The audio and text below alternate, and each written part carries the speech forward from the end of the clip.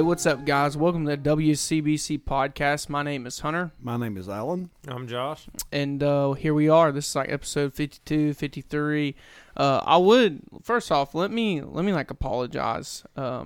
Last week's episode was so 3 days late, but you know what? He's always on time. Isn't that what the song says? Yes. So yeah, I was late on posting it, and I do apologize. It's just been a busy time, and I got mixed up, and next thing I knew, it was Thursday, and I was like, oh no. So I do apologize for that, but it's available now. The challenge is still out there. Hopefully, by the time this releases Thursday, somebody would have emailed. The first person to email us the name of the guest from last episode, the number 50, will win a 50th episode customized t-shirt that no one else will own. And so, One of a kind. And you know what? If nobody emails us, then that's fine. I'll just make 4 of them and we'll wear them. But hopefully somebody will email us. So we're looking forward to today. I think it's one of those things that we've talked about this before. We're all tired. You know, Josh is back with us. We mentioned Josh does construction, and man, he is. What did Robert say? He's been working like a borrowed mule or something like that. So Josh has been working his tail off, but he's back with us this weekend, and he'll be with us. But you know, busy times. Should we explain that analogy for those young people who don't understand what it means? To borrow someone's mule, yes, and working a lot harder than you would your own mule. Absolutely. And that's Josh. Yeah. So he's working like a borrowed mule. Yeah, it's funny you bring that up, the analogy thing, because there's a lot of things that I say at my house that my kids look at me cross-eyed. I'm like, come on, you've heard this before. And they're like, no, Dad. No. That's kind of my fear when we go through this podcast and we're talking about Scripture. I'm afraid that sometimes I use a lot of church lingo. Right. That maybe somebody who's unfamiliar with church or new to the Bible may not understand what I'm talking about. So I try to break it down in that Appalachian vernacular that anybody can understand. Yeah. Actually, that's kind of funny. I didn't know this direction it would go, but I heard a guy one time. He actually did a short sermon series for his church called something like the church, breaking down church language.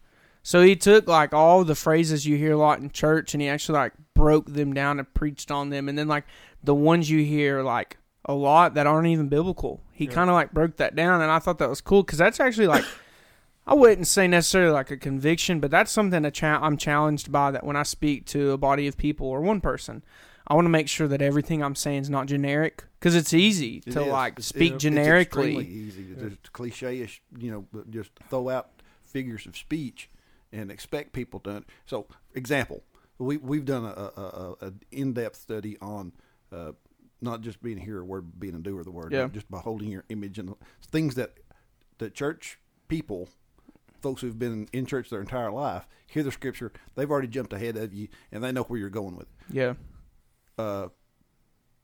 Pastor used me for an example today in the message and said that he can talk to me and tell me something, and it won't have the same effect as if God had told me. Yeah. So he could. That's true. He could make a statement and say, "You're a liar." Yeah. And I would say, "Well, I have told some lies," and it wouldn't bother me. But when God speaks to me and says, "Hey, Alan, you have a problem," total different. It's a different thing. So, and that's one thing that's really. I've been thinking about it all day. Hearing God, as opposed to listening to God. You can hear. I talk to my kids all the time, and they're sitting there with their mouth open and I'm talking, and they're hearing me, but are they listening? Right. And my wife talks to me a lot, and I can shake my head and nod like I understand, and I hear her. Yeah. But am I listening to her? Yeah. It's so important. So important that when God speaks, like E.F. Hutton, he talks people listen. When God speaks to us, we should listen. Yeah. Active listening is a sense. And I think it's one of those things too that everybody has a knowledge of God. And we've talked about, if we've talked about it once, we've talked about it every episode. Everybody has a knowledge of God, but it's what you do with that knowledge that makes a difference in who you are.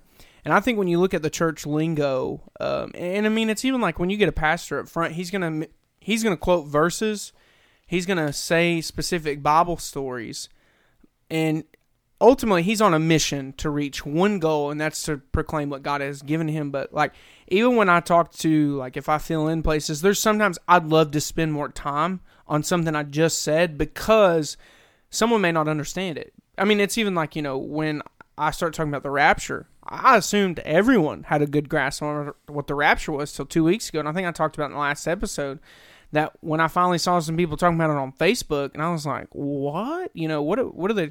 And it's one of those things that we just kind of assume, that everybody's on the same level, everybody understands.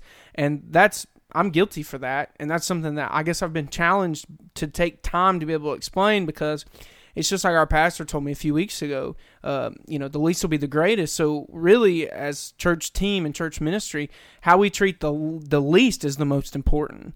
And so, when we have someone that may not understand something fully or comprehend even the phrase that's just said, I like to try to break it down even more, because if you make it generic, it's like this. People can learn in depth or people can learn generically.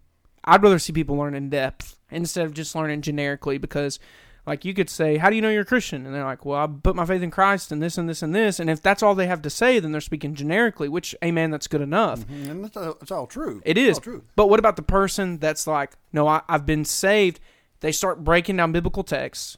They're talking about how God's delivered them from this, from this, from this, from this. Now they're learning in depth and paying attention in depth. And that's one of those things, like we talked about with the gift of knowledge. Like when we have the gift of knowledge, or we try to express knowledge to other people, if we don't do it service or spend time in it, then we can expect their learning levels to increase. Right. They're just going to stay here. They might raise a little bit. But we want, made a comment. We want to raise up and teach theologians, not like people who follow people, but people who can understand God's word for themselves. Exactly. And I think like when we talk about generic speaking, I grew up under that. Like, I knew the old sayings, the generic sayings. Yeah, shotgun preaching, what they call it. Oh, my goodness. Yeah, scattergun. Yeah, somebody threw the skeet, bang, there it is. But, no one ever, broke that down. But now that I'm at a point, especially now in my faith, where I've been able to break down such phrases, it's even and I think our pastor talks about it, and there's nothing wrong with it, spare the rod, spoil the child. Everybody says that. But I think a few weeks ago, I actually went and looked up that text, and it doesn't actually say that specifically, but it does teach the lesson of how, if you don't discipline your children, or if you don't correct them or teach them or do this, then you're not really setting them up well. But I always thought the Bible verse itself said, spare the rod, spoil. I thought that was it. Mm-hmm. But when I finally looked up to myself, I was like, there's more depth to this. So that's an example of generic or in depth. And so I think we have a responsibility, kind of like you all just explaining a borrowed mule. That's a good example, a good analogy. And, sometimes I think with witnessing that with understanding that and having that understanding that, sometimes it needs to be generic. Yeah. And sometimes it needs to be in depth, because sometimes you start getting too in depth with a person, they get starry eyed, they get glazed over, and you've lost them. Yeah. And you're not. Yeah. And other times if you're too generic with somebody, they're like, yeah, but why? Those are the inquisitive minds that are like, well, why? How? How do you know? Where's this? Good stuff right there. So it depends on the person. Yes. But also kind of what Josh just said, there's a happy medium between too much and not enough. Because it's even like, anybody, if you just start telling people they need to get saved, whether they're in depth or generic, that's almost like you kind of need to go a little further than that so there's almost like you're saying there's a happy medium that we need to reach with all people. Because it's either we're going to lose them or we're not going to cover it enough. So, that's a good point. And they also, as well, is with evangelizing or, witnessing. Yeah. We also need to be mindful to, we're to show love and humility at all, because we're representing Christ. Yeah. So a lot of the times when we're in that witnessing thing, there's going to be people that are challenging us. Yeah. And it's not necessarily us as a personal attack. It's just our thoughts, our belief. Yep. And if we attack it without love or without humility, with pride, they're that right then we've lost our effectiveness. Yeah. Because they're like, look, why is he getting so angry? All I did is ask him 3 questions. Why is he getting so angry? Yeah. Mm-hmm. And it's mindful that when we do, and there's nothing wrong. I used to, when I first started witnessing to people, my mentality, and this is just me speaking about myself, my mentality was I have to have an answer. Right, wrong, or indifferent. I have to give them an answer. And I've grown a lot since then. If somebody comes to me with a question and they're like, well, what about this verse, I don't know. Yeah. I'll study it. Let me go read it. Let me get into the context of it. Let me find out. Give me a couple days. I'll come back with you. Yeah. And, and we can discuss it further. But like I said, a lot of the times I felt the pressure that, like, I have to give an answer now. Yeah. And the ones that oppose us, he's as great. He has an action. He knows the words to say. He tempted Christ himself. Yes. So, and he did it very cunningly. Yeah. And there are those out there that are very well versed in the Bible, non-believers, but they know the scripture. Yeah, they can lure you. And they can, and they can say, well, what about here? And before you know it, they'll run you from rabbit hole to rabbit hole, and then you pop up and you don't have an answer. And it's nothing more than the same sleight of hand. Like, well, if you connect this dot to this dot to this dot, you can come up with this answer. And it's almost like what I got the opportunity to teach the college small group Monday this last week. And we were in John 4, but in the segment where Jesus says, the fields are white, they're ready for harvest. But when you look at that and you get down to the end, he's like, I'm bringing in you into work that you're going to reap. Yep. You're reaping what another man sowed. And what he's saying is that other people had put in the work. And when Acts chapter 2 and Acts chapter 3, 4, 5, 8 comes, they're just leading people to Christ, but someone else has already came in and put that work in. And so then when you go over to like Corinthians, they're arguing over Paul or Apollos, and that doesn't have to do with church. Nothing. It has to do with people were arguing who they wanted to follow, Paul or Apollos, and Paul's like, who's of Apollos? Who's of Paul? And then you get in that line, and it basically the whole context of it is when he says one sows, one waters, but God gives the increase. That's the context. Not about what church you're a part of or this or this or this. But when you look at that context, it's kind of like Josh is saying, like, even sometimes when we leave and maybe we have to say the phrase, I don't know, it's not about the answer we gave or what we didn't give. God's going to be the one who gives that increase or that conviction or that salvation anyway. Yes. It's not about us. And I think that's a cool thing because, like, our youth group and, me and Josh and Grant's we're going to World Changers. And it's a mission trip. It's a short-term mission trip. And we're going to Huntington, West Virginia. But this morning, like, we were talking about our lesson. And we kind of went off on a rabbit hole, but we were talking about, if people aren't comfortable enough to share their testimony in front of believers, then how in the world are they going to share it to lost people? But it's even like what we're talking about right now. It's not about us. No. Even in that circumstance, when you witness or share testimony, it's not supposed to be about us. It's supposed to be about Christ. And so that kind of takes the pressure off because, anytime I've had to answer with, I don't know, or let me get back to you, do I feel, in a sense, convicted that I need to go study more? Absolutely. I'm challenged, right, to go back and study more. But I don't leave convicted like I did something wrong or like I messed up because it wasn't about me. It was about Christ. And so I think when you look at kind of this whole scheme of what we're talking about and how we're going to talk about evangelism today, the analogies, the way we explain it, all of that, it's not about us. We shouldn't have to create a system on how to win people. And Josh, you're probably familiar with this. Haley and I have had conversations about a past church experience where a lot of people refer to it as soul winning, and they kind of give you a strategy on how you can go win a soul. Man was never purposed to create such a strategy. That doesn't belong to us. That belongs to God. And it's even like the other night I randomly woke up and I was in Colossians, and I just kind of I was reading through it, and I got to like Colossians 4. And when you get into Colossians 4, I never read this, but it was really interesting. It says, Paul says in verse 2, he says, continue steadfastly in prayer, being watchful in thanksgiving. But listen to what he says in verse 3. At the same time, pray also for us that God may open a door for the word to be declared and declare the mystery of Christ, on account of which I'm in prison. I kind of paraphrase that. But basically, he's telling the believers, the Colossians, he's like, pray for us, that an opportunity would open up for us to declare the mystery of Christ, for which I'm in prison. So Paul's like, pray that God would open a door for me to witness to some people. Yep. And so that's where, whether it's a man's strategic plan or what this takes, just backs it up. Paul's saying we need to pray for God for such opportunities. Evangelism. Yes. And that's what we're talking about today. Bottom line, is the gift. Evangelism. Yes. Yep. And when we look at this gift of evangelism, which... man, I've got a definition, and you guys are probably familiar with this, our listeners, because if you remember when we brought in Brother Chad Udi, you want further information on maybe some other things we're going to talk about today, I'd encourage you, go give that a listen. We're thankful for Brother Chad that he came and joined us. But when we look at a gift of evangelism, or the gift of evangelist, really, someone who is gifted to go out and declare the gospel. Now, before we even jump into this, because some people are gifted and called into the specific ministry, but Josh made a point before we even started, to an extent, we're all called to be an evangelist and spread the good news. And Josh, you were you were talking about like the daily life we live. Yeah, I was saying that, in a roundabout way, we evangelize like that in all of our actions that we do, because as soon as we profess Jesus Christ as our Lord and Savior, we become under basically a scrutinal eye of somebody to watch us and our actions, and they're looking for us to fail.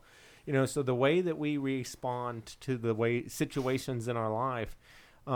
There's going to be times and instances that things arise that, does it anger the flesh, or does it challenge it, with fleshly things? Yes. And is it easy? And can we all can find ourselves responding in that way. But is that the norm? Yeah. Are we always responding fleshly? Yes. Or are we always seeking Him and setting ourselves apart? And that's the thing that we know. So through our actions, through the way we handle ourselves, through the way we, talk and speak to others, that we all have our days. We all have our days where we're not too, people friendly, if you will. We just kind of woke up on the wrong side of the bed. Yeah. So is everybody around us quickly to be able to point out, like, hey, don't cross his path today, because, or, are we handling it and placing it rightly? Because, like I said, we all have our temptations, we all have our struggles, and we all have our days. But is our focus truly on Him? And are we setting ourselves apart? To say, hey, right now I'm having a rough day, but thank you, Lord, because it is another day that I get to live, and it's another day that I get to witness, and it's another day that I get to live in Your grace. Yeah. Because I know right now, if it was to me, I would not be. Yeah. And I think, too, it's kind of interesting, like, when you live your life for Christ, and this has happened to me, and I'm not bragging whatsoever, but it's interesting when I've had off days in the past that I've actually had unbelievers come up to me and say, what's wrong with you? You're kind of off today. Like, you're not, and they'll kind of jokingly be like, you're not being the Christian guy today. And I'm like, no, I have bad days like everybody else, but kind of like you said, you still show that you're still Christian, but you struggle too, and so that's just interesting. But yeah, we are, to an extent, he told Timothy was not an evangelist, but he said, do the work of an evangelist. Yeah. So when we look at this spiritual gift, this calling that we can find in like Ephesians 4:11, which talks about unity in the body and all these things, it says He gave the apostles. So this is specifically, He did give the apostles. They, we've talked about that. There were 12 of them. After they died, no more apostles. We look at the prophets, preachers, right? So then the evangelists. So there is a gift and there is a calling of an evangelist. And when we look at this in context, we've talked about this definition. A bringer of good tidings, an evangelist, the name given to the New Testament heralds of salvation through Christ who are not apostles. Good word. Yeah, which one? Heralds. Oh, yeah. Think that's a good word. We talked about that, I think, with Chad, too, about heralds are those who, like, proclaim. Were you about to... It's February the 4th, episode 5. Hey, way to go. February 4th, episode 5. The herald is those who proclaim, kind of like the man who sits on the street corner and proclaims. Alan did his victory dance. But they specifically speak and cry of salvation through Christ. And when you look at that definition, I kind of like it, and it says, who are not apostles. Now, obviously, did the apostles do evangelism? Absolutely. But, like, for example, like when we think of Philip, right? Philip in Acts chapter 8, he's recognized in scriptures, I think in like Acts 21, as Philip the evangelist. So, like, when you think about John chapter 4, so John chapter 4, they go to Samaria. We've briefly mentioned it. Jesus talks about sowing, reaping. People believe in Christ that day. But also, Philip comes back in Acts chapter 8, and he evangelizes and preaches the gospel, and miracles are performed, and he is preaching, he is going forth, he is sharing the gospel. Now, one thing that I love, and this is how I see it as well, pastors sow, pastors are sowers. Now, they do reap, obviously, but like their biggest work every Sunday is they're sowing the Word of God and trying to help people grow through the Word of God. Now, a lot of times you look at the evangelist, right? He's going to come in, and a lot of times he's going to sow too, but a lot of times he reaps because he has that calling and that gift to go out and impact somebody by the gospel to the point where they are at a crossroad of believing the gospel or not. Now, does that mean like evangelists are like soul winners? Some people refer to themselves as so. The Bible does say, a man who knows how to win soul, he's a wise. But that doesn't mean we literally win the soul. We have that responsibility.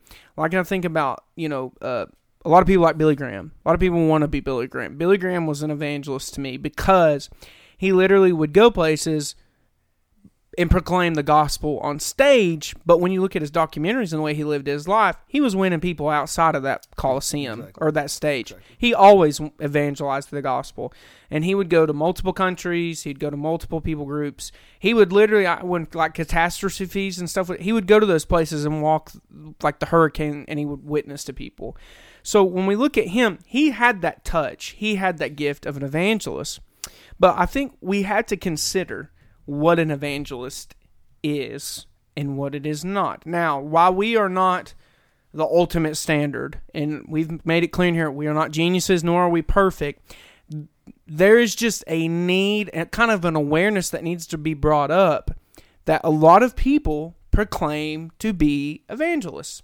I could tell you one, his name's Daniel Colindo, it's something like that, and he is a self-proclaimed evangelist apostle. But when he goes to third world countries, he does not preach the name of Jesus correctly. He preaches his own gospel, and honestly, it's a lot of mysticism about how you can experience God here now, and God will benefit you. God will give you what you want. So there's a lot of self-proclaimed evangelists, but what I love is Billy Graham, Philip, whoever. When they proclaimed the gospel, it wasn't about them. And that's it. It's not about them. So when you look at people who make their ministry so-and-so ministry, and I'm not harping on it, not hating on people who, if you listen to this and you have a ministry and it's under your name, that's your choice. That's between you and God. But I do want to say this. It's not about us. Nope. It's not about our gain. It's not about our talents. It's not about our face being on everything. To be an evangelist and look at the evangelists of the Scriptures, it was literally men who went out and shared the gospel. Well, when you look at today's society, the world system as a whole, and you look at publicity, and you look at the media and social media, and the advertisement and popularity and things like that, and likes and all the things, and how that influences individuals.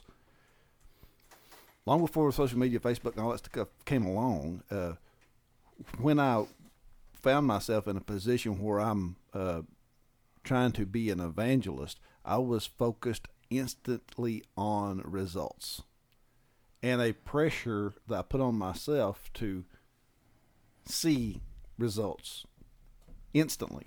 And we talk about Billy Graham. The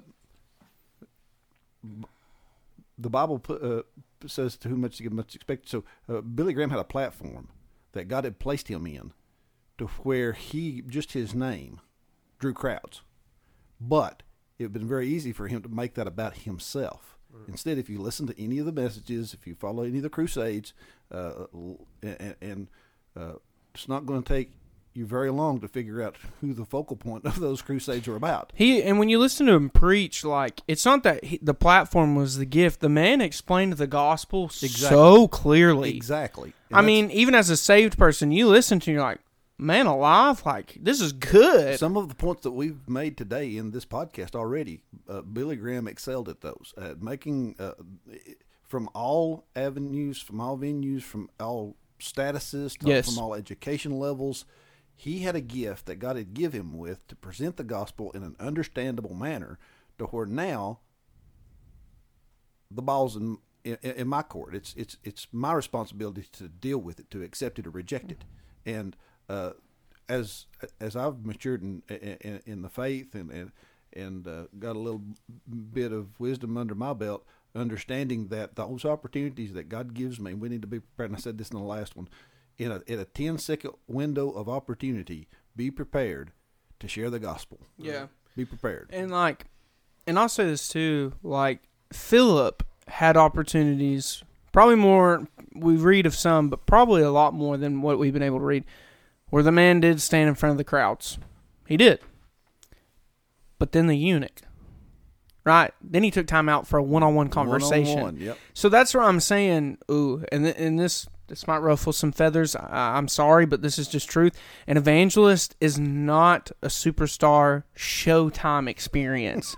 Like, this isn't, prime time on Channel 8 for the evangelist. And so when we look at a lot of self-proclaimed evangelists, it only happens on stage. And it's a show. It's literally a show where they are saying they're on stage, they've made it, they're bringing him on like he is some superstar, when in reality, he's just a man. Exactly. And that's where, maybe society and the church atmosphere has failed a little bit because of how we bestow these men and raise them up, that we're not helping their pride. It's the capitalism on popularity. It's 100% appealing to the flesh. Yes. And that's where, when you look at Philip, yes, he did stand in front of crowds, but, the man took opportunity outside. Now, what I love is I know some evangelists, even Brother Chad. One thing is a lot of people see him when he preaches somewhere. That's one thing. But what I love is he's a family friend, and, Alan knows him as well. He lives what he preaches. Yep. That's the difference between him and a lot of other guys. He lives what he preaches. And Chad sets a good example because it's not about him. Now, even and this, Brother Chad, if you're listening to this, we're not trying to boast you up, but it's even if you notice, even when he preaches, or some other men that I watch preach, they say what they're supposed to say and they sit down. They get out of the way because they're there to give glory to God and exalt Christ, and then get out of the way. And that's when you look at Philip. Philip preached. Philip did everything that he was supposed to do, and then he'd move on. Billy Graham, he would preach, he would do everything that he was supposed to do, and he would go on. Now, some people might listen to this and have other opinions of Billy Graham. But that's your opinion. But I'm telling you this, when you look at a man and when you hear a man be able to preach in such a simplified way, where he made a comment in one of his documentaries about how he was preaching so much, weeks, months in a row, that he almost felt like he had preached the whole Bible at one point, which that's impossible in my opinion.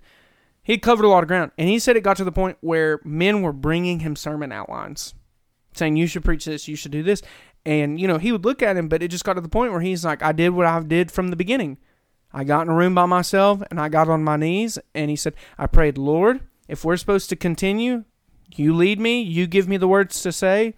And he said, right when the service or something, during the service while it was going, God gave him a brand new sermon and a brand new section. And that's what I'm saying is they don't consider man. They don't consider the show. They don't even consider the payment. They want to preach the gospel. It's almost like a Jeremiah kind of thing. It's burning inside of their bones, and they have to get it out. But they want to see people saved. And that's really because when you look at a pastor or a Sunday school teacher, someone that ministers to the church, they're wanting to focus on discipling believers to become better Christians and to grow closer to the Lord. But when you look at an evangelist, that's not he's not called to disciple. He's called to preach the gospel, and he wants to see people saved. And so I think we've done a pretty good job of kind of defining what that is. Do y'all have anything else? Okay, let's talk about this. I do have some examples that I would like to discuss. But and another thing too, be careful who you listen to. We've talked about this for weeks. People will be like, look, this is evangelist so-and-so, this is evangelist so-and-so, this is evangelist so-and-so. And some of these guys, I'll start listening to preach and I turn it off because they're not preaching the text correctly, or they're starting to do some things that are not biblical. And so please be careful what you listen to.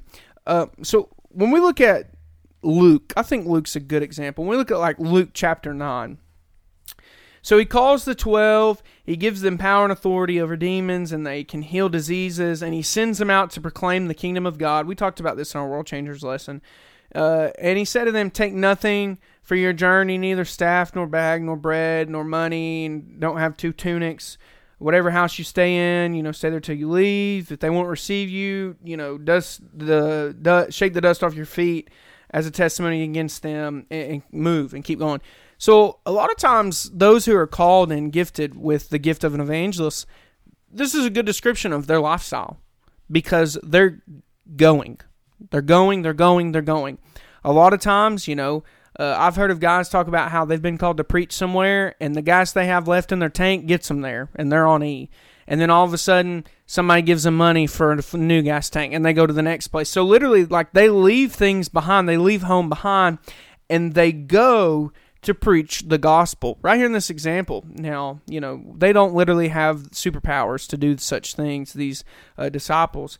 But Jesus gave them power and authority, and so they go out and they preach the kingdom of God. They perform miracles. They heal people. They cast out demons, and they're shocked. They're like, "Whoa, Jesus, look, it's working." And he's like, "I know." But he sends them out, and so when you think of someone who has the gift of an evangelist, it's literally someone who's going to be sent out. I want to make a statement. If God calls you to be an evangelist and gives you for an evangelist, he's going to give you opportunity. I've met a lot of guys, and I'm not saying anything against their character or any of this, but I've met people that say they're this or this or this, but yet they've never even done it. It's the title. They just want the title. They want to be recognized. And so when God calls someone to be an evangelist, he's going to gift them for it, and he's going to send them out. This day and age, now you just pay to go to school, and they'll make you an evangelist, which is a whole nother thing. God has to call. Absolutely. God has to equip. We cannot make a system of evangelists through school. We can talk about that another day because that's a big one. Another text, Luke chapter 10. He sends out 70, right? He pairs them up. He sends them out. He says, the harvest is plentiful, the laborers are few. Therefore plead with the Lord of the harvest to send out laborers, his harvest. He said, behold, I'm sending you out like lambs in the midst of wolves. Carry no money belt, no bag, no sandals. Greet no one along the way in whatever house you enter. Say, if a man of peace is there. And so when you go through this text, it's the same thing. He's sending out two by two. He's sending them out to preach the kingdom of God. And so when we look at those who have the gift of the evangelist and they're called to be an evangelist, literally, they are sent out and they go in the name of Christ. I've talked to evangelists such as Brother Chad Udi, some other ones. Have there been places they go that people don't ask them to come back? Absolutely. Have they probably talked to people that didn't like them? Absolutely. And that's the thing, is like you look at what the 70 did and what the 12 did and how they're going out to help others and preach the name of Christ. Like, people are still being sent out in the name of Christ. And that's what I think is when you look at the evangelists, you look at these examples from Philip in Acts 8, John 4, and then you look at what Jesus did with the disciples in Luke 10 and Luke 9, we get a pretty good picture, an illustration of an evangelist and how they're a bringer of good tidings. And they go out and they declare the gospel. Guys, what do you think about the importance? When you think about evangelism, we think about traveling, right? We think about going out. When you think of an evangelist, how important is that they're literally going out to places to share the gospel? I thank God that there are people who are willing to be obedient to the calling God places on their life, and if it's to maybe go to a foreign country across the sea, or to maybe Africa or China or places like that, to specifically exercise the gift of evangelism. That is an awesome thing, and pray for those people that God would keep them safe, and I think it's our obligation to support those folks. I also think it's important to be aware of the influences that each and every one of us has, whether God's placed a calling in our life to go overseas or whether he has never placed that calling on our life. We still have that responsibility in our own circle of influence to be prepared to share that gospel message with whoever we come in contact with, whether it's at the ball field or at the workplace or at the water cooler, the coffee machine, to Walmart, wherever it's at. Just to be sensitive and listening to the Holy Spirit, and God places people in our path providentially that need to hear a word. It's our responsibility then to be the mouthpiece that I was hunting for the scripture while you were talking about that.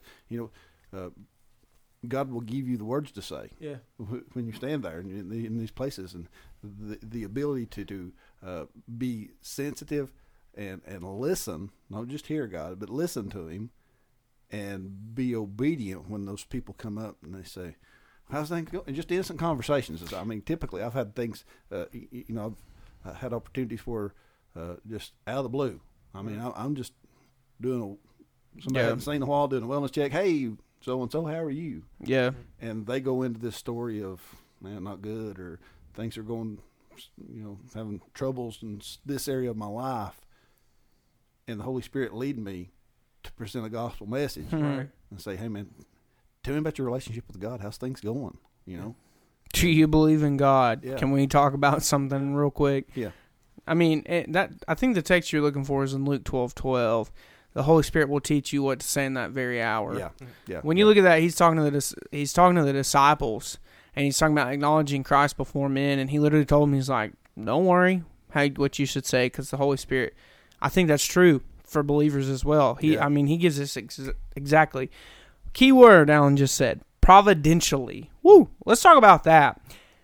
So what Alan's saying is, in God's providence, so God's control, God's plan, he plans out specifically how we will encounter some people in this life. I've spent some time thinking about that concept. Yes. It's big. Yes. Well, it's big. Because what you're introducing is sovereignty and God's decisioning for opportunity. In the message that we have and how it is entwined, not in just Sunday morning, 10 a.m. Come on. You know what I'm saying? Yeah. It's entwined in our entire vocabulary. It's entwined in our very breath that we breathe, in the food that we eat. Yeah. It's life giving. It sustains us. It's who we are. If we're truly full time, if we're truly saved, I'll just say it that way. If we're and our pastor is really getting deep and he's really diving into the things that are kind of squashing some of the stereotypical. I got my ticket out of hell. Once saved, always saved. We're dissecting a bunch of that stuff right now in some of his message series. So, well, I'm going to go ahead and get myself in trouble. Go ahead and get in trouble. This is good stuff. Yes. So when you're newly saved, right? Yeah. They're infectious. Yeah. Because of their joy. Yes. Pure. Yes. And then time goes on, like and you sit under this same teaching, kind of like when you said earlier about you hear Michelle. Yeah. But are you, the same? Believe me, guilty. When I was dating Zoe, she couldn't say it. She'd talk about a piece of trash blowing across the road, and I'm listening. Yeah. And time goes on, and now she says complete sentences. I used to be the same way. And I'm sitting there, and then she's like, "So what do you think?" I'm like, "Yeah." She's like, "You said yeah?" And I'm like, "Wait a minute, hold on, time out, rewind the tape." Guilty too. I mean, like let me hear that. What you said again? You ever watch cartoons? The Bugs Bunny, the two little skunks. Yeah. Pepe Le Pew. I just sit there and stare at her, and little hearts come out of my eyes. Yes.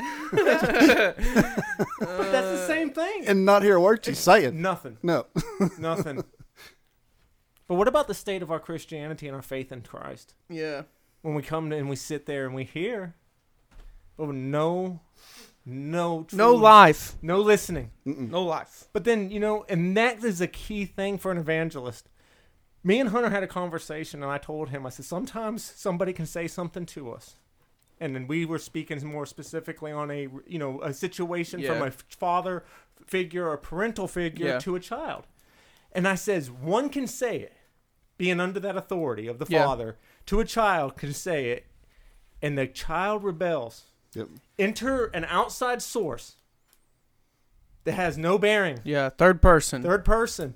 Say the exact same thing that the father kid, and the child receives it openly, just soaking it in like a sponge. And that's not coincidence. It's not by chance. Right. It's not by luck. It's not by, boy, we're fortunate that you just happen to be here at this right on time, exact time in my life. Yes. It's predestined. It's exactly right. Yes. When we talk about God and His great ability to orchestrate our lives exactly the way they're supposed to be set up. Yep. Our concept, our grasp, our comprehension of how God's playing a major role in not only our life, but the influence that He wants us to have, that salt, that light, that come ye out from among the world and be ye separate. Is right exactly where God wants us to be at that time. if we listen and be obedient. Yes. Because when you look at like providence and even like, let's get this out. Life is not random.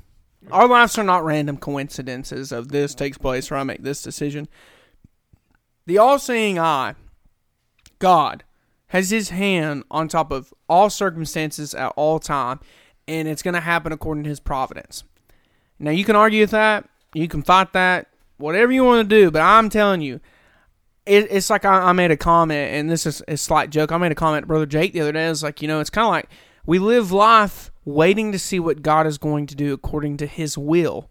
Because I'm telling you, when you open up your mindset to the fact that God's providence is evident and real, you'll start looking at life a little bit different when things come forth to fruition. Or you can fight it and go against it, and you be like Paul, and God comes to him and says, "Why are you hurting? Why are you kicking against the pricks? Yes. You're going around trying to stop the church. Yes. You're trying to destroy That's my work." Good. And you know what you're doing? You're not doing anything except butting your head against the wall and hurting yourself. That's all you're doing. Hey, Gamaliel said, yes. He said, if this is of God, it's going to happen. You better not mess with them. He said, you might even find yourself going against God. So when we look at providence, I made that comment to Brother Jake, and he kind of looked at me and a little foreshadowed what we're going to. He said, "You sound like a Calvinist," and I laughed because he was humor, but literally, I wait every day of my life to see God's providence come true and how my will line up with His.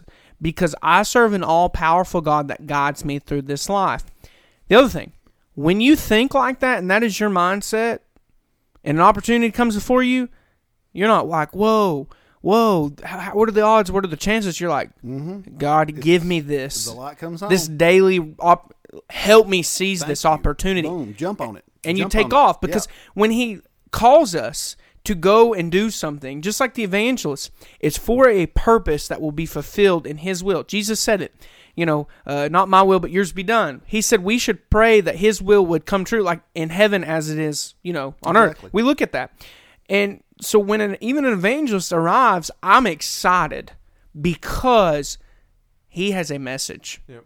God has given him something to be a herald of good news. I view our pastor like that. Yep. God, let me hear from you. But that's what I'm saying is when you have an opportunity to be an evangel, for the evangelist to go forth or even to participate in evangelism, God has ordained the opportunity that lays in front of you. And that's why when we look at the opportunity, literally, it's like God saw me available, right? God wanted to use me at a specific moment to sow. God wanted to use me to reap. He said, one sows, one reaps, God gives the increase. Exactly. And that's where I'm thinking, and I'm even like, think about it, John 4, he's in Samaria, people are believing, and Jesus is talking about the fields are white, ready for harvest. One will reap, one will sow. Okay, a couple years later, Philip comes through there and has revival. That's not coincidence. That's not random. Christ prepared and had many believe that day, but he sowed seeds. Philip comes through, boom, people are saved. And that's why when we look at evangelism, the mindset doesn't need to be, what choice do I need to make? What choice is this? Just pray that God would use you and lead you to an opportunity to evangelize the gospel for His name's sake. And I love that you said that providentially, because a lot of people may not believe in a providential God. And I want to say this, but the scripture is very clear. He is very providential. He is sovereign. He has all power in heaven and earth. The word predestination is in the Bible. He controls things. Let's just get that out of the way. God is powerful. So if we can understand that God is powerful, man, does that not open our hearts to pray, God, my powerful one true God, please use me. Please guide me. So here's the deal. If God is so great, His plan is so perfect, and He is so all-knowing, and so ain't it great that He doesn't force us? Ain't it great that He didn't make us little minions that have no options, but He gives us that ability to make our own decisions, and those who readily, happily, willingly pursue Him out of their own choice, out of their own will, that's the place that it took me a while to arrive at. But when I finally got to the point where I said, you know what, God, I'm tired of kicking against the pricks. Put me in, Coach. I'm ready to go. Whatever you want to do, I want to do it. That's when as an individual, I found my life had that purpose. I know for a fact God's got me where He wants me, and if I'm doing my best, boy, I could really do better on a lot of things. And I'm not hitting them all out of the park, but just there's something about knowing that you're a part of God's plan that brings peace that surpasses all understanding. And so let me ask a question, kind of what both of you have talked about. If someone's saved, is God going to use them? Yes. Absolutely, Yeah, He's got God's something. gonna He's use got them something for- for them. yeah, They're not. absolutely. I mean, you're not saved to just. So let's talk about that. Okay, go So ahead. if you're saved and God's going to use you, then what about people that are like, well, God hasn't never used me. I've never done anything for Him. He's not led me to this or not led. Can we go back to that listening thing? That's what I'm saying. I mean, has God not called you and put a purpose in front of you, and has it been that He has, and you just, well, that's not for me. That's not what He wants. That's not what, And I mean, the thing about it is you made a comment earlier, and yes, some people just want a title, and that's sad because if you're in it for the title of it, I'll call you whatever you want. Self-righteousness. Yes, That's what they're seeking. Exactly. And it's sad because at no moment should we ever put our faith and our stance on the way a person will call us or a title or the way we are envisioned by man, because then it's like the scripture tells us. It says, that they seek when they stand out on the street and do good deeds, they're seeking theirs. They're getting their reward right then and there because they're getting the applause of men around them. So we're not endorsed, and I don't seek endorsements. And things that we mention on here, like Facebook and stuff like that, we understand. There's tools out there that we use in our secular life. Kahoot, have you ever used that app before? The Kahoot app. So it's an interactive app. What it does is we should do a poll. Those who are saved, has God ever called you to a service or act? Yes or no? That Kahoot app, I just throw that out there because I want to think I have. So in some of my training, we've used that app, and it's like in a Zoom meeting. You can hit that. Everybody's got the Kahoot app. Boom, and everybody you post a question. Boom. Don't they answer it? It populates. It populates. I've done that. I understand about. Yeah. So we should do a poll. You know what I'm saying? How many of our listeners out there? And if you're not, I mean, we're not trying to shame you. We're just trying to just generate some thought. Just stimulate a little brain work to go on. Here's the thing: when we talk about that, like, it's not a cockiness No. that anybody has, but I'm confident to say, yeah, he has. Why? Because I've examined myself, like Scripture says, and I can see the fruit in my life compared to Scripture. And so I'm confident about that. Yeah. But when you look at someone who's hesitant about that, or maybe they say no, now it's like, okay, now really examine yourself, like Scripture says, and if you find yourself falling and coming up short, there's your answer. Exactly. Put your faith in Christ and be saved so He can use you, because I don't know about you all, but it's time to wake up. And there's so It is. There's so many areas of service in the army of God that we're not saying if you're not preaching, you're lost. That's not what we're saying. The body is huge but of there Christ. is so much opportunity for people in the family of God to use their gifts. And again, I know we've been in this a long time. We've been in it, talking about it for over a month now, months. Yeah. But the purpose of those gifts are not to, impress people or to give myself a good name. They're to uplift the body, to uplift the kingdom. Edify. It's exactly right. It's funny too, though, because certain people you can see, and you can see their gift, and it's written all over them. And you could be like, this is your gift. I'm like, oh, absolutely not. So somebody has the gift of service. Scared to death. Yeah, Scared to death. And they're there talking to them, and they're like moving your plate and cleaning up, and it's like, yeah, you clearly have the gift of service. And I'm like, I have no idea what you mean. No, I hate that. And I'm like, yeah, it clearly shows. But they're in denial of it almost. Right. Or even a fear of. They're evident. Yeah. And I think more healthy conversations like this will help people to understand that. Man, it don't matter if you're sweeping the floor, right? If you're waiting tables, it don't matter what you're doing. No. God can use that gift in the family of God. But people get uncomfortable. I've been there when someone comes up to you and say, "Hey, brother, what's your spiritual gifts?" And they're like, Panic time. because here's a challenge. Can you answer that question? Biblically, do you know the spiritual gifts that God gives? Because I've had people answer with music or this, and I'm like, brother, that's not a spiritual gift. That is a talent given to you by God.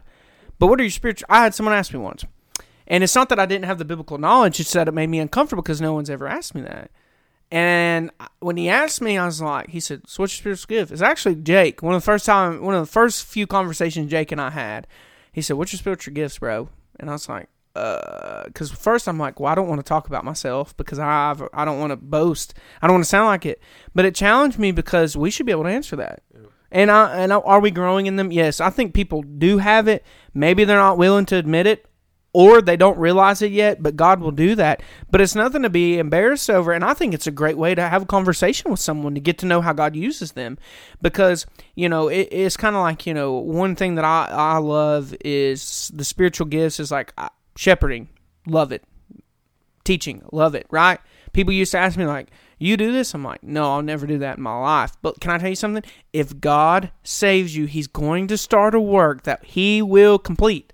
So if you are saved, you have a use in the body of Christ. Right. You have an opportunity that's given you by God. But it's kind of like Josh was saying, like people shouldn't be ashamed or like embarrassed to embrace it and talk about it. But also people should study because here's the thing.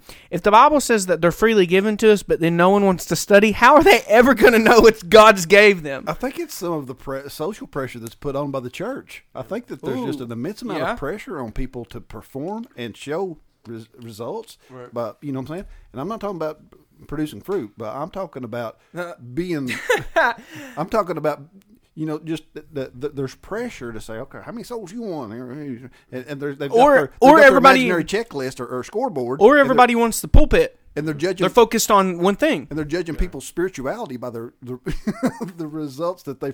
So I think conversations like this to help bring it down to its simplistic level. It's not about me. It's not about results. It's not about any of that. It's about listening and obeying and following God's leadership to help someone else along the way. Yeah.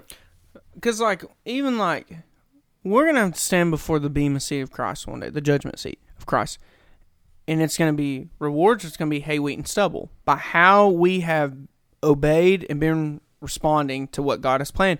So it's kind of like if God's given you a gift and you never want to excel in it or do it, then you're not going to be able to stand before Him and say you gave your all or that you were obedient to the gift that was given. And it's like I had someone ask me once, they're like, Hunter, if someone never uses a spiritual gift they have, does God take it away? And I was like, I don't have the answer. And to this day, I don't really have a clear answer on how I have opinions. But here's the thing. I don't ever want to get to the point where I'm even thinking about Him taking it away because I'm just not doing what I'm called to do. And that's where I'm saying it's almost like a sense of like our church everywhere needs to wake up and people need to start kind of coming to attention to Christ and doing what He's called them to do. Because here's the thing. If everybody would...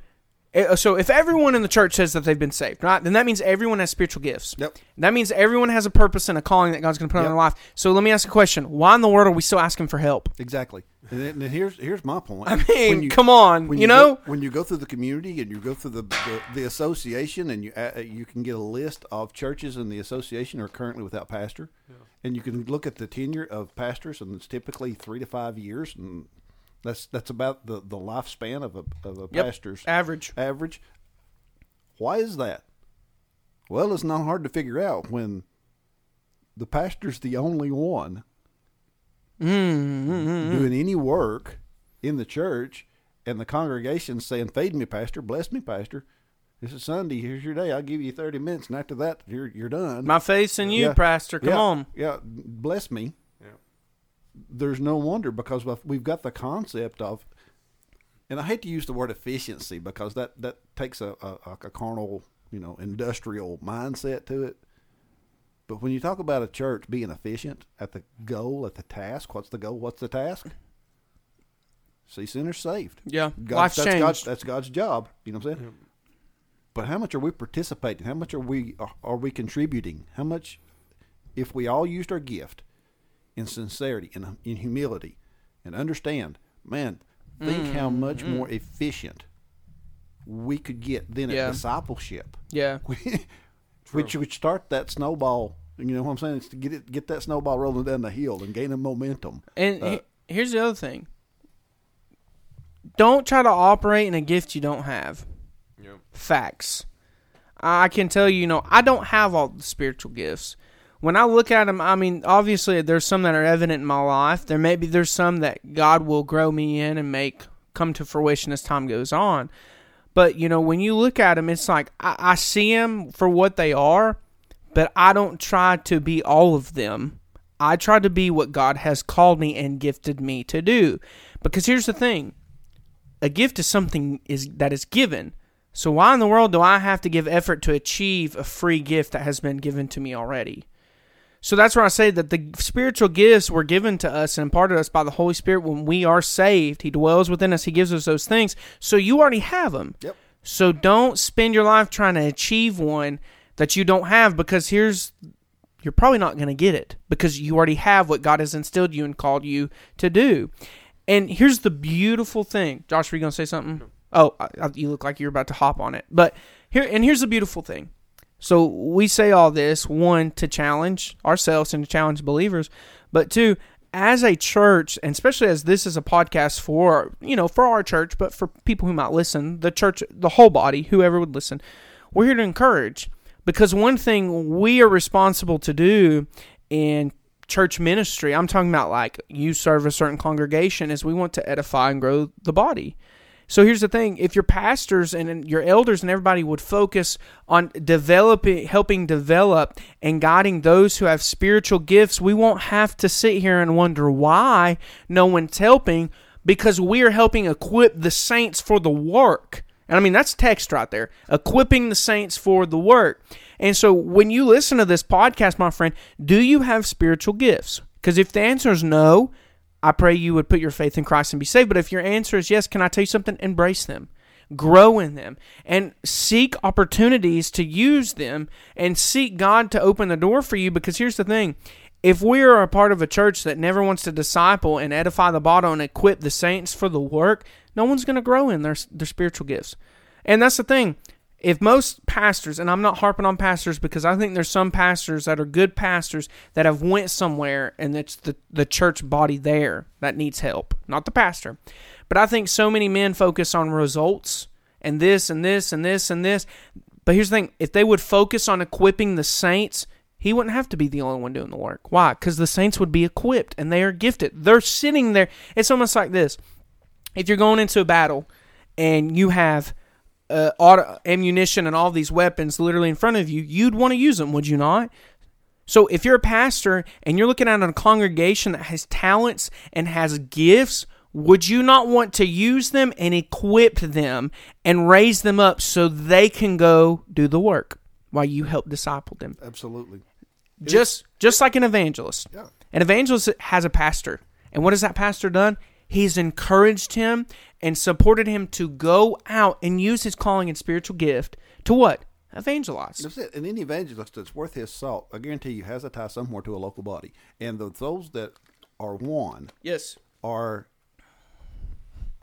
man. Well, it's a part of the sanctification. You got to get plugged into a local body somewhere and get yoked up to where you can get discipled and get taught. Have to. You have to. And that development process is what. And here, it's a shame that it took me. Golly bum, it took me so many years to understand the fact, because literally early, I was ordained early. Like I was like 25 years old when I was ordained as a deacon. Oh, wow. Yeah. So initially, I thought my spiritual gift was confrontation. I thought God had blessed me in that, because that's what I found myself doing constantly, is resolving conflict. Right. But as I've developed, and I know God's wired me to be, I mean, I'm outgoing. I love people, and I love to interact. And I think God's given me, different gifts, of the ability to teach, the ability to be exhortation and things like that, hospitality. So as God has opened my mind and taught me and helped me to learn, I understand that when I get outside of how God's wired me, yeah, it's we can do things, but man, when I get plugged in where God wants me, man alive, that's where that I'm meant to be, that's when everything's natural, just like it's supposed to flow. Yeah. And you find great peace in that when you're inside the will of God. Abs- Even though, like, and I mean, for instance, I had a huge fear of ever speaking publicly. I didn't like it. I would not, more than 3 or 4 people get behind it, and it's like, I ain't got nothing to say, Right. And for a long time, I shied away from it because I'm like, I can't do it. I cannot stand in front of people. Mm-hmm. But, when you finally surrender yourself to His will, you find that not only can you, but it becomes easy. Yeah. It starts out rough because your flesh is still fully involved. Yes. You're standing in front of it and you're looking out and you're seeing these faces looking back at you and you're like, I can't do this. But there's a reverent respect there. There's, Yes. I'm not saying there's anxious moments, but there's a healthy, godly respect or reverence when you exercise your gift that I think is necessary because you understand I'm completely dependent on him, or I'm going to fall on my face. Yeah. And He gives you that. He gives it to you. Comforts you in that, And that's what you know. It's even like, and this is a good example, kind of transition to our ending. It's even like, we had our first annual slip and slide kickball tournament, and let me say, you want a church event? Do that. It was awesome. Make sure your liability's paid up. Yeah, it was it was very competitive. We were playing for a golden kickball, so it was competitive. It was good.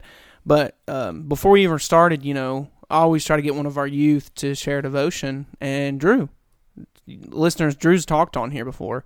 It was Drew's first time ever sharing scripture in a devotional, before a group of people. He was nervous. I mean, he was honest. He was nervous.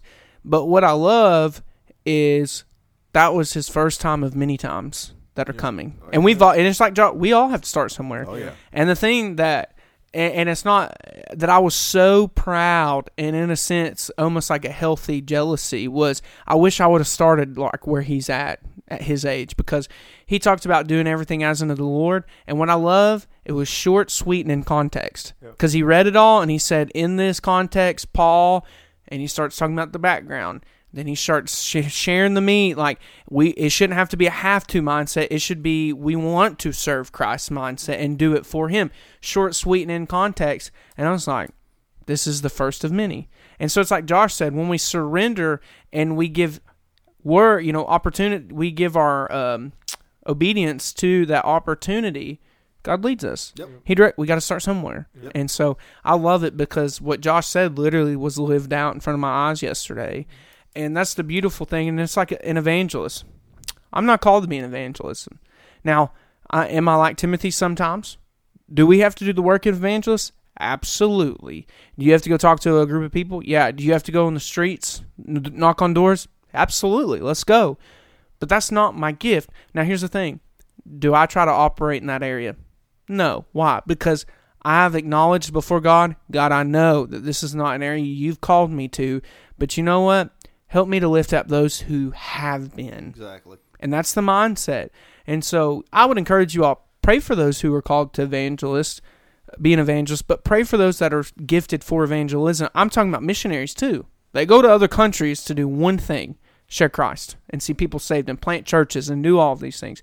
So pray for those. And here's the thing. If you're called to do that, God bless you. I mean, absolutely. But don't try to operate in something you're not called to do. And here's the thing. If God has called you and gifted you for evangelism, like Josh said, don't hide from that. Right. Surrender to it. Guys, y'all have anything else? God bless. God bless. Let me pray.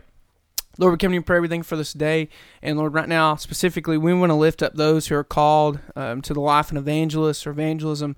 Lord, we lift them up. We pray you'd help them be bold for the faith. Lord, we pray you'd use them to spread the word, God, that they could be a vessel you would use, Father, and they would see people saved. We pray for them. We lift them up. We pray you'd protect them. Lord, right now it's a tough time, Lord, to be one who travels full-time for the gospel's sake, and we want to lift them up and pray protection over them. Help this podcast as it goes out. Lord, we love you. Pray this in Jesus' name. Amen. Amen. Well, guys, if y'all have got nothing else, that's it from us. And this is the first time I've actually got to sign into my computer to end this episode. Grant had to go to band practice. So, peace out, I guess, guys. We'll See ya. see. Okay, we'll see you guys next time. Peace out. Hey, we'll let you guys know who wins that shirt next week. All right, peace out. Bye.